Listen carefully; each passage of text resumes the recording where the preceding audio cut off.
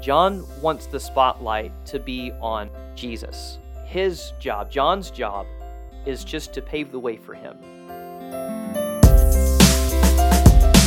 Welcome to Working with the Word, a weekly podcast designed to equip you with the skills and confidence for deeper daily Bible study. I'm Jeff O'Rear. And I'm Emerson Brown, and thank you for tuning into our 46th episode of Working with the Word. Last time we looked at how the Apostle John introduced Jesus to us as the Word, as the giver of life and light, and the amazing fact that he became flesh and lived among us as a human being to show God's grace and truth.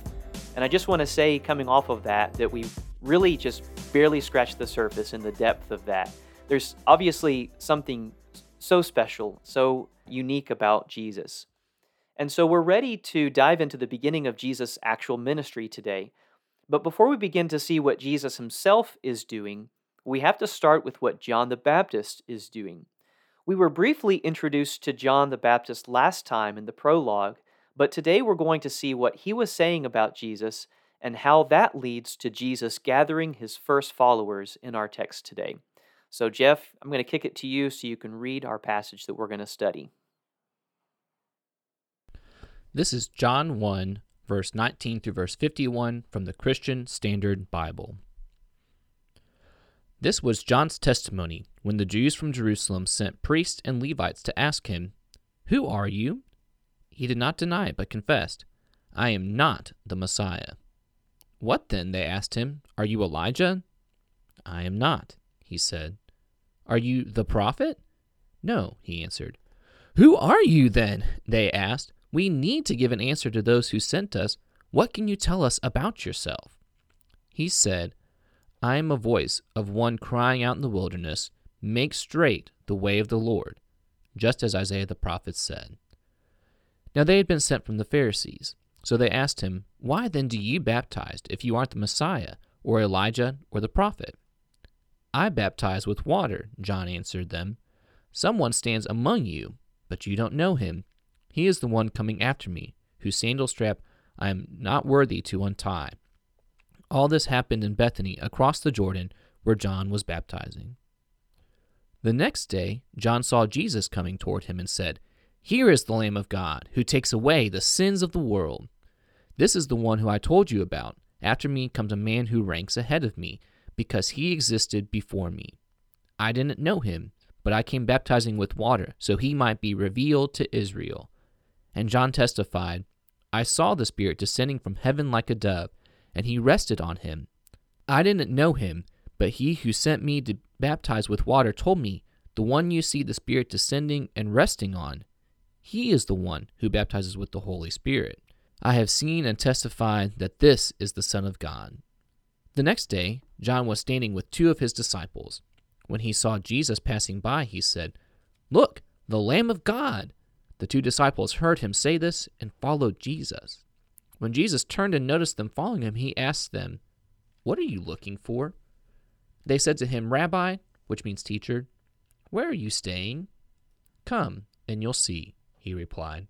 So they went and saw where he was staying, and they stayed with him that day. It was about 4 p.m. Andrew, Simon Peter's brother, was one of the two who heard John and followed him.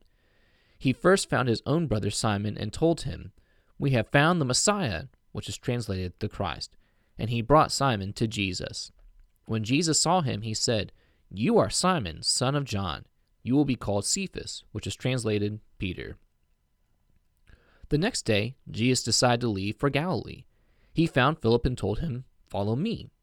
Now Philip was from Bethsaida, the hometown of Andrew and Peter.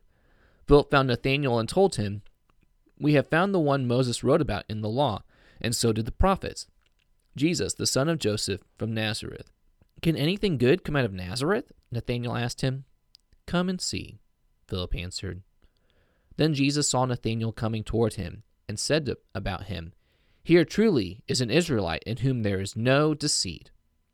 "How do you know me?" Nathanael asked. "Before Philip called you, when you were under the fig tree, I saw you," Jesus answered. "Rabbi," Nathanael replied, "you are the Son of God. You are the King of Israel." Jesus responded to him, Do you believe because I told you I saw you under the fig tree? You will see greater things than this." Then he said, "Truly I tell you, you will see heaven open and the angels of God ascending and descending on the Son of Man." Okay, so our text today breaks down pretty easily into two sections. Verses 19 through 28 is really John the Baptist's testimony, how he's telling people to not believe in him, but believe in the one that's coming after him. And then verses 29 through the end is Jesus' first disciples, his first followers, kind of their curiosity is piqued and they start to follow him and ask him questions and they start coming to him. And so let's take this first section. John the Baptist is preaching, he's baptizing. What's the first thing that you notice here? That's really the first question we need to ask when we come to a passage is open our eyes, let's observe. So what's the first thing that you notice as you read this? They're coming and asking all of these questions about John, and just really their curiosity, they're trying to understand what John is about, and something that I think you'll get into more a little bit later, but the fact that they're asking these questions shows that John is really making a big splash by arriving and doing the things that he's doing. They're not asking these questions about other people for the past 400 years, at least not from what we understand, not that we have record of, but from the time of Malachi until John, we kind of have this, we refer to it as the period of silence, or nothing much has been going on. But now that John's here, boom, we need to know something about you and what you're all about. So that's what stands out to me, is just all these questions, and John dealing with these questions in a way that's going to be pointing them to Jesus. What about you, Emerson? Kind of the same thing, how sudden John's arrival was and how shocking it was. And that's why the Pharisees sent the priests and the Levites, who are you and what are you doing and why are you doing all of these things? And one of the things that I think we have to understand as readers today is that there's a lot of Old Testament background to this. Mm-hmm. And even, in between the period between the Old Testament and the New Testament, there's a lot of expectations that have kind of developed. And so, this is really hitting on a lot of those things. So these phrases that are in the questions that they're asking John, it really kind of hits and triggers those Old Testament prophecies and the messianic expectations. And so when they come to John saying, "Who are you?" the very first thing that John says is, "I am not the Messiah." So immediately he wants them to have a clear understanding that he is not the one that the Old Testament was ultimately looking forward to. Mm-hmm. And so they say, if you're not the Messiah, then are you Elijah? And that refers to Malachi chapter 4, where at the very end of the Old Testament, God told the Israelites, "I'm going to send you Elijah the prophet before the coming of the great and terrible day of the Lord." Now, they may have misunderstood what that was about. And so John says, "No, I'm not this one that you expect to come." And so then they say, "Well, are you the prophet?" It's kind of like they're running out of options here. The prophet refers to the promise in Deuteronomy 18 when God tells Moses, "I'm going to raise up a prophet from among their countrymen like you, and I'm going to put my words in his mouth, and people are going to be held accountable for obeying his words." Mm-hmm. And again, John just flatly denies that. "No, I'm not the prophet." And I liked when you read that in verse 22, you kind of conveyed the frustration. Who are you then? Yeah. Who do you say that you are? And what are you then? You need to give an answer for who you are. And all he says is, "I am the voice of one crying out in the wilderness, make straight the way of the Lord," just as Isaiah the prophet said.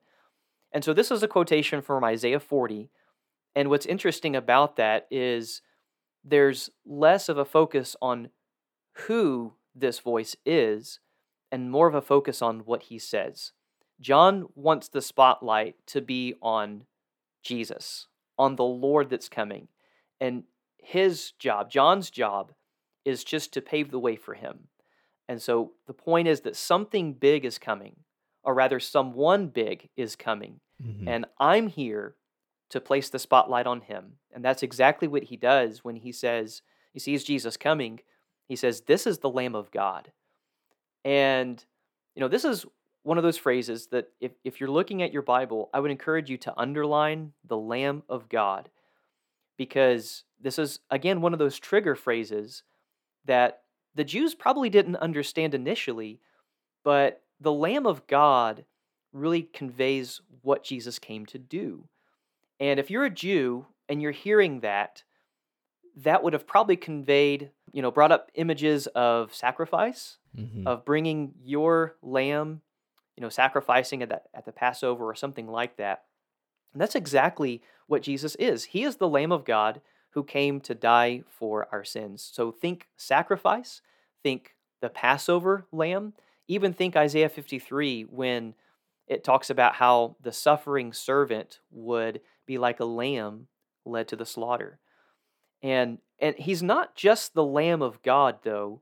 What John goes on to say is, I know he's the Lamb of God. I know he's the Christ because I saw the Holy Spirit descending upon him. We know that when John baptized Jesus, that's what happened. The Holy Spirit came down in the form of a dove. And I think here's some more Old Testament background.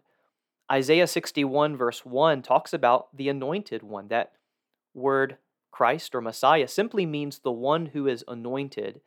When someone was anointed in the Old Testament, like a prophet, priest, or king, it showed that God chose that person. And so what John is saying is, I know that this is the one. Isaiah 61 says, the Spirit of the Lord is upon me. And so John applies that to Jesus. The Spirit of the Lord has anointed Jesus. And so when you kind of back up and look at John's testimony and what Jesus himself does, what's amazing is that John is preparing the way for Jesus, and Jesus doesn't arrive on the scene saying, as great as he is, he's not saying, okay, here I am. I'm the Lamb of God. I'm the Word. I'm the life. I'm the light. He kind of arrives discreetly, subtly, almost as if John has to point out to the world, this is the Lamb of God. And all Jesus is doing at this point is just, he hasn't done any teaching. He hasn't done any miracles yet. He's just letting John do his work so that later on he can kind of subtly and discreetly show who he really is. Mm-hmm.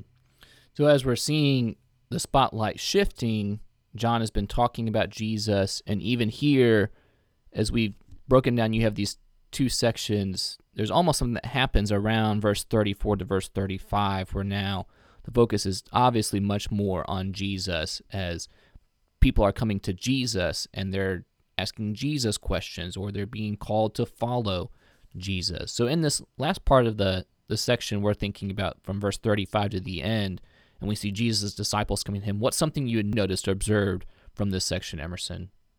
One of the first things that stands out to me is that Jesus knows who these men are that come to him. Mm-hmm. Even before they know who Jesus is, it's almost like Jesus is intimately acquainted with them. Like Simon comes to him, and Peter hasn't introduced himself. Simon hasn't introduced himself yet, and it's like Jesus introduces Simon to himself. I know who you are. You're Simon, but I'm going to rename you Peter. Right. I'm going to name you Rock. And so he knows Peter. He also knows Nathanael. Nathanael's like, you know me? When Jesus says, this is someone in whom there is no deceit. Here's a true Israelite. And so that really signals that there's something special about Jesus. He knows these people even before they're coming to him. And I imagine that as a follower of Jesus, that would have really piqued my curiosity. How does he know me? Yeah. And so that's one of the first things that I noticed. What about you? What do you observe here? I think that one thing that stands out to me is a phrase that gets used in this section of come and see. Jesus says, come and you'll see, when the disciples ask, where are you staying? Later on, when Nathanael is questioning Philip of, can anything really good come out of Nazareth? Philip tells him, come and see. There's something about that invitation there, that people are being drawn to follow Jesus, and there's not just a follow Jesus. It's not a demand, it's an invitation. And it's that idea of come and see, how faith is not a blind acceptance, but it's an invitation to examine the evidence. And we always make that point today about our faith, but that was the same thing even when Jesus was actually on earth. There was never just he was using his powers to force people into submission to him. He was saying, come and see. Other people would be following Jesus, and they would say, come and see, come look at this guy. We'll see even more of that going on. I'm thinking about John chapter 4 with the woman at the well and what she does when she goes back home and she tells people, could this be the person? Could this be the Messiah? Like, jumping ahead a little bit, but that's just a phrase, an idea that becomes so important to look to respond to this. Is this really the one that we can follow along? Now, are there things that might happen that we don't understand, like someone knowing about us before we even introduce ourselves? That's maybe outside of what we're normally used to. I mean, sometimes I've gone up to somebody and someone has told me about them already, and so I already knew their name before, and they seem kind of caught off guard, but that's not miraculous. That's just because I've been given information, or I've seen their picture, or something like that. I'm acquainted with them through some other way, but this is strange or unique. This is something that would definitely pique my interest. This guy's going to go on to raise people from the dead, and multiply food, and walk on water. Lots of stuff I can't explain in there, but I can still trust him because of the things that I'm learning from him and seeing in him. So just the reliability and the openness of God and Jesus here, I think, stands out to me. As we see these 5 disciples called, you have these first 2 disciples, Andrew, and then this unnamed disciple who's never, we're not told specifically who he is or who this person is. Maybe it's John. John never identifies himself by name in his gospel, so it could be him.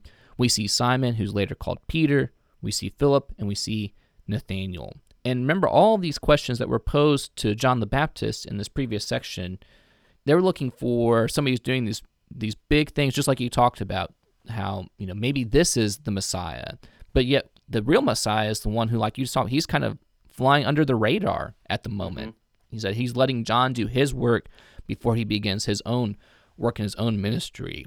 And so I think that's real interesting whenever, John says, here's the Lamb of God. And when Andrew and this unnamed disciple go and follow him, the first thing they ask him isn't, do a miracle for us or give us some great teaching. It's, where are you staying? I really don't understand why that's the question for them, but as they spend time with him, they come to be followers of Jesus Christ. Then even later on, when Philip is invited by Jesus to follow him, and then he tells Nathanael, and Nathanael's like, really? From Nazareth? That guy? Nothing good comes out of Nazareth. And I don't know enough about Nazareth to say why people said that about Nazareth, but maybe there's more learning I can do about the culture and city of Nazareth to understand that more. We see here, though, that, again, Jesus is not doing, or maybe filling the expectation of what they expected for the prophet, for the Messiah, but he's going to prove that he's going to give them evidence to say, no, I am the light, the life, the Messiah, the way to God, the Son of God, even.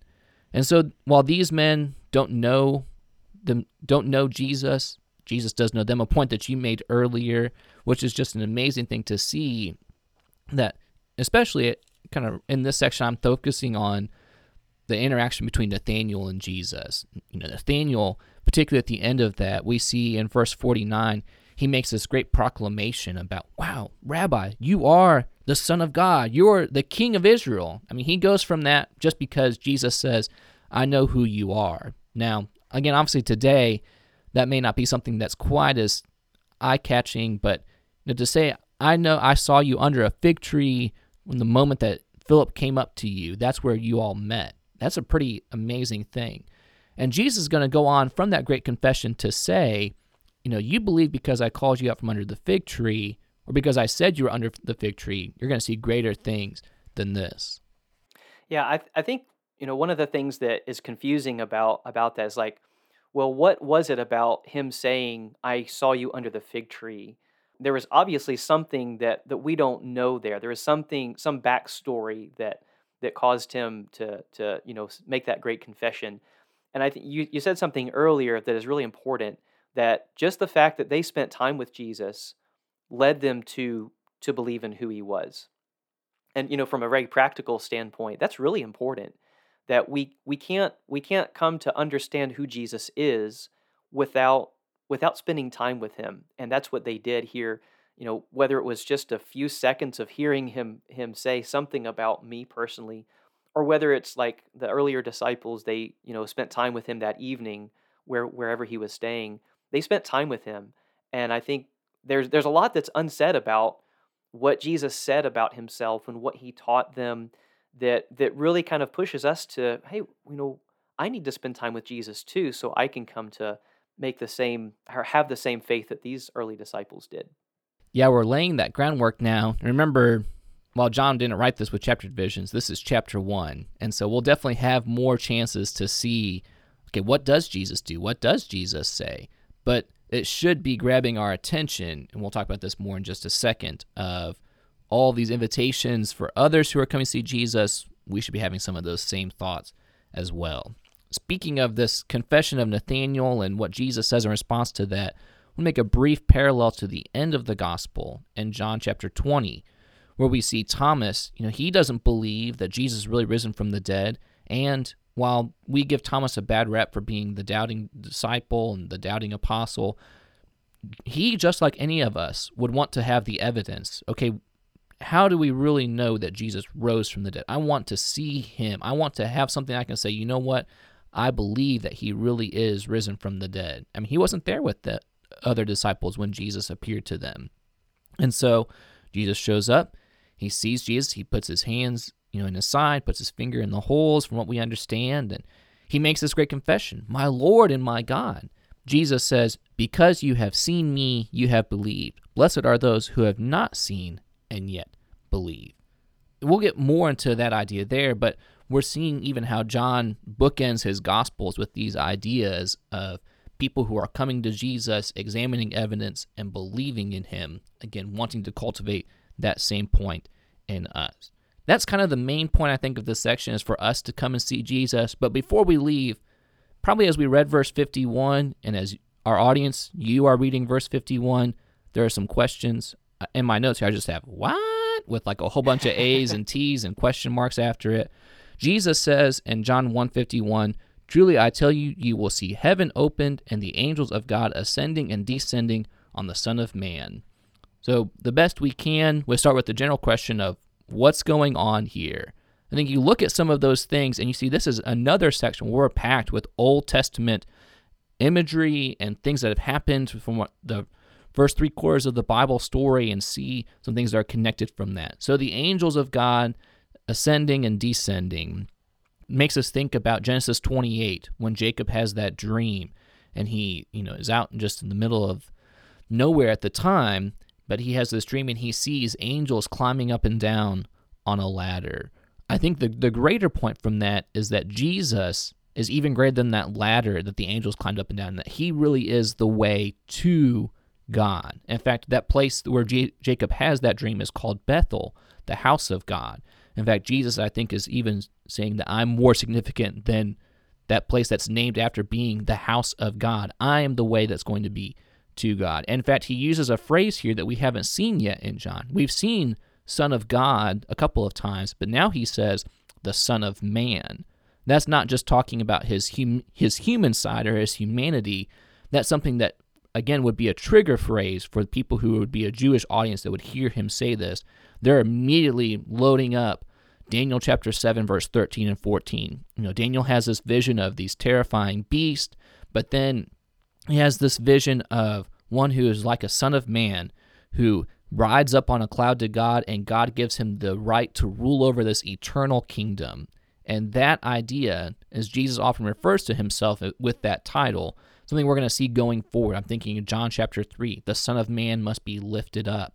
Thinking about the Son of Man must be lifted up on the cross, just as more Old Testament imagery there as he compares it to Moses raising up the serpent. So anyway, in that verse, look for or think about some of those Old Testament connections to Genesis 28. Read that story there. I think it's verses 1 through 18, to the idea of the Son of Man and how Jesus is equating himself to that one who's going to fulfill that prophecy, who's going to receive this eternal kingdom, is going to reign forever, that will never be destroyed, that's going to be over the rest of the world there in Daniel chapter 7. Hopefully that helps with some of that there. The main point of this section here, I think, really has to do, though, with the come and see moments. Those come and see Andrew, come and see John or Peter, come and see Nathanael and see who Jesus is.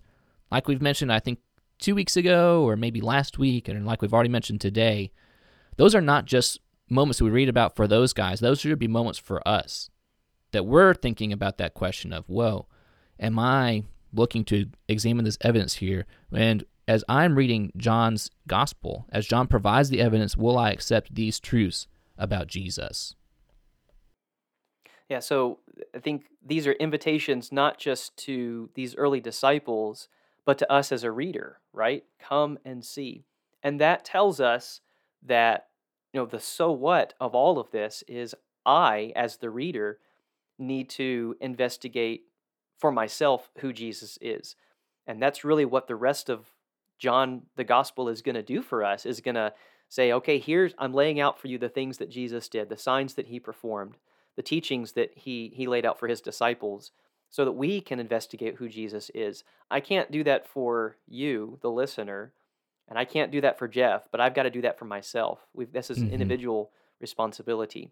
And so what you see in this, this first chapter is that John the Baptist is really piquing people's curiosity so that they have kind of a hook. And, oh, yeah, there's something different about this Jesus from Nazareth guy. Yeah. And then as they come to Jesus and they start asking questions, they start spending time with him, listening to him, you see where that curiosity leads them, that it leads them to actually having faith and actually believing that he is and making these confessions. This begins a journey for them to see who Jesus is. And that's a journey that I need to take for myself. So in our challenge for this week, we want to take some of that idea and equate it into our application as well. We're using Jesus' question from verse 38.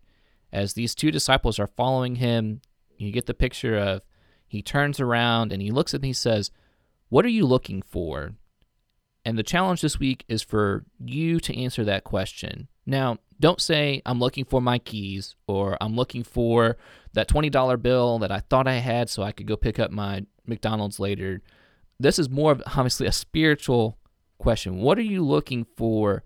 And trying to see how Jesus is the answer to that question.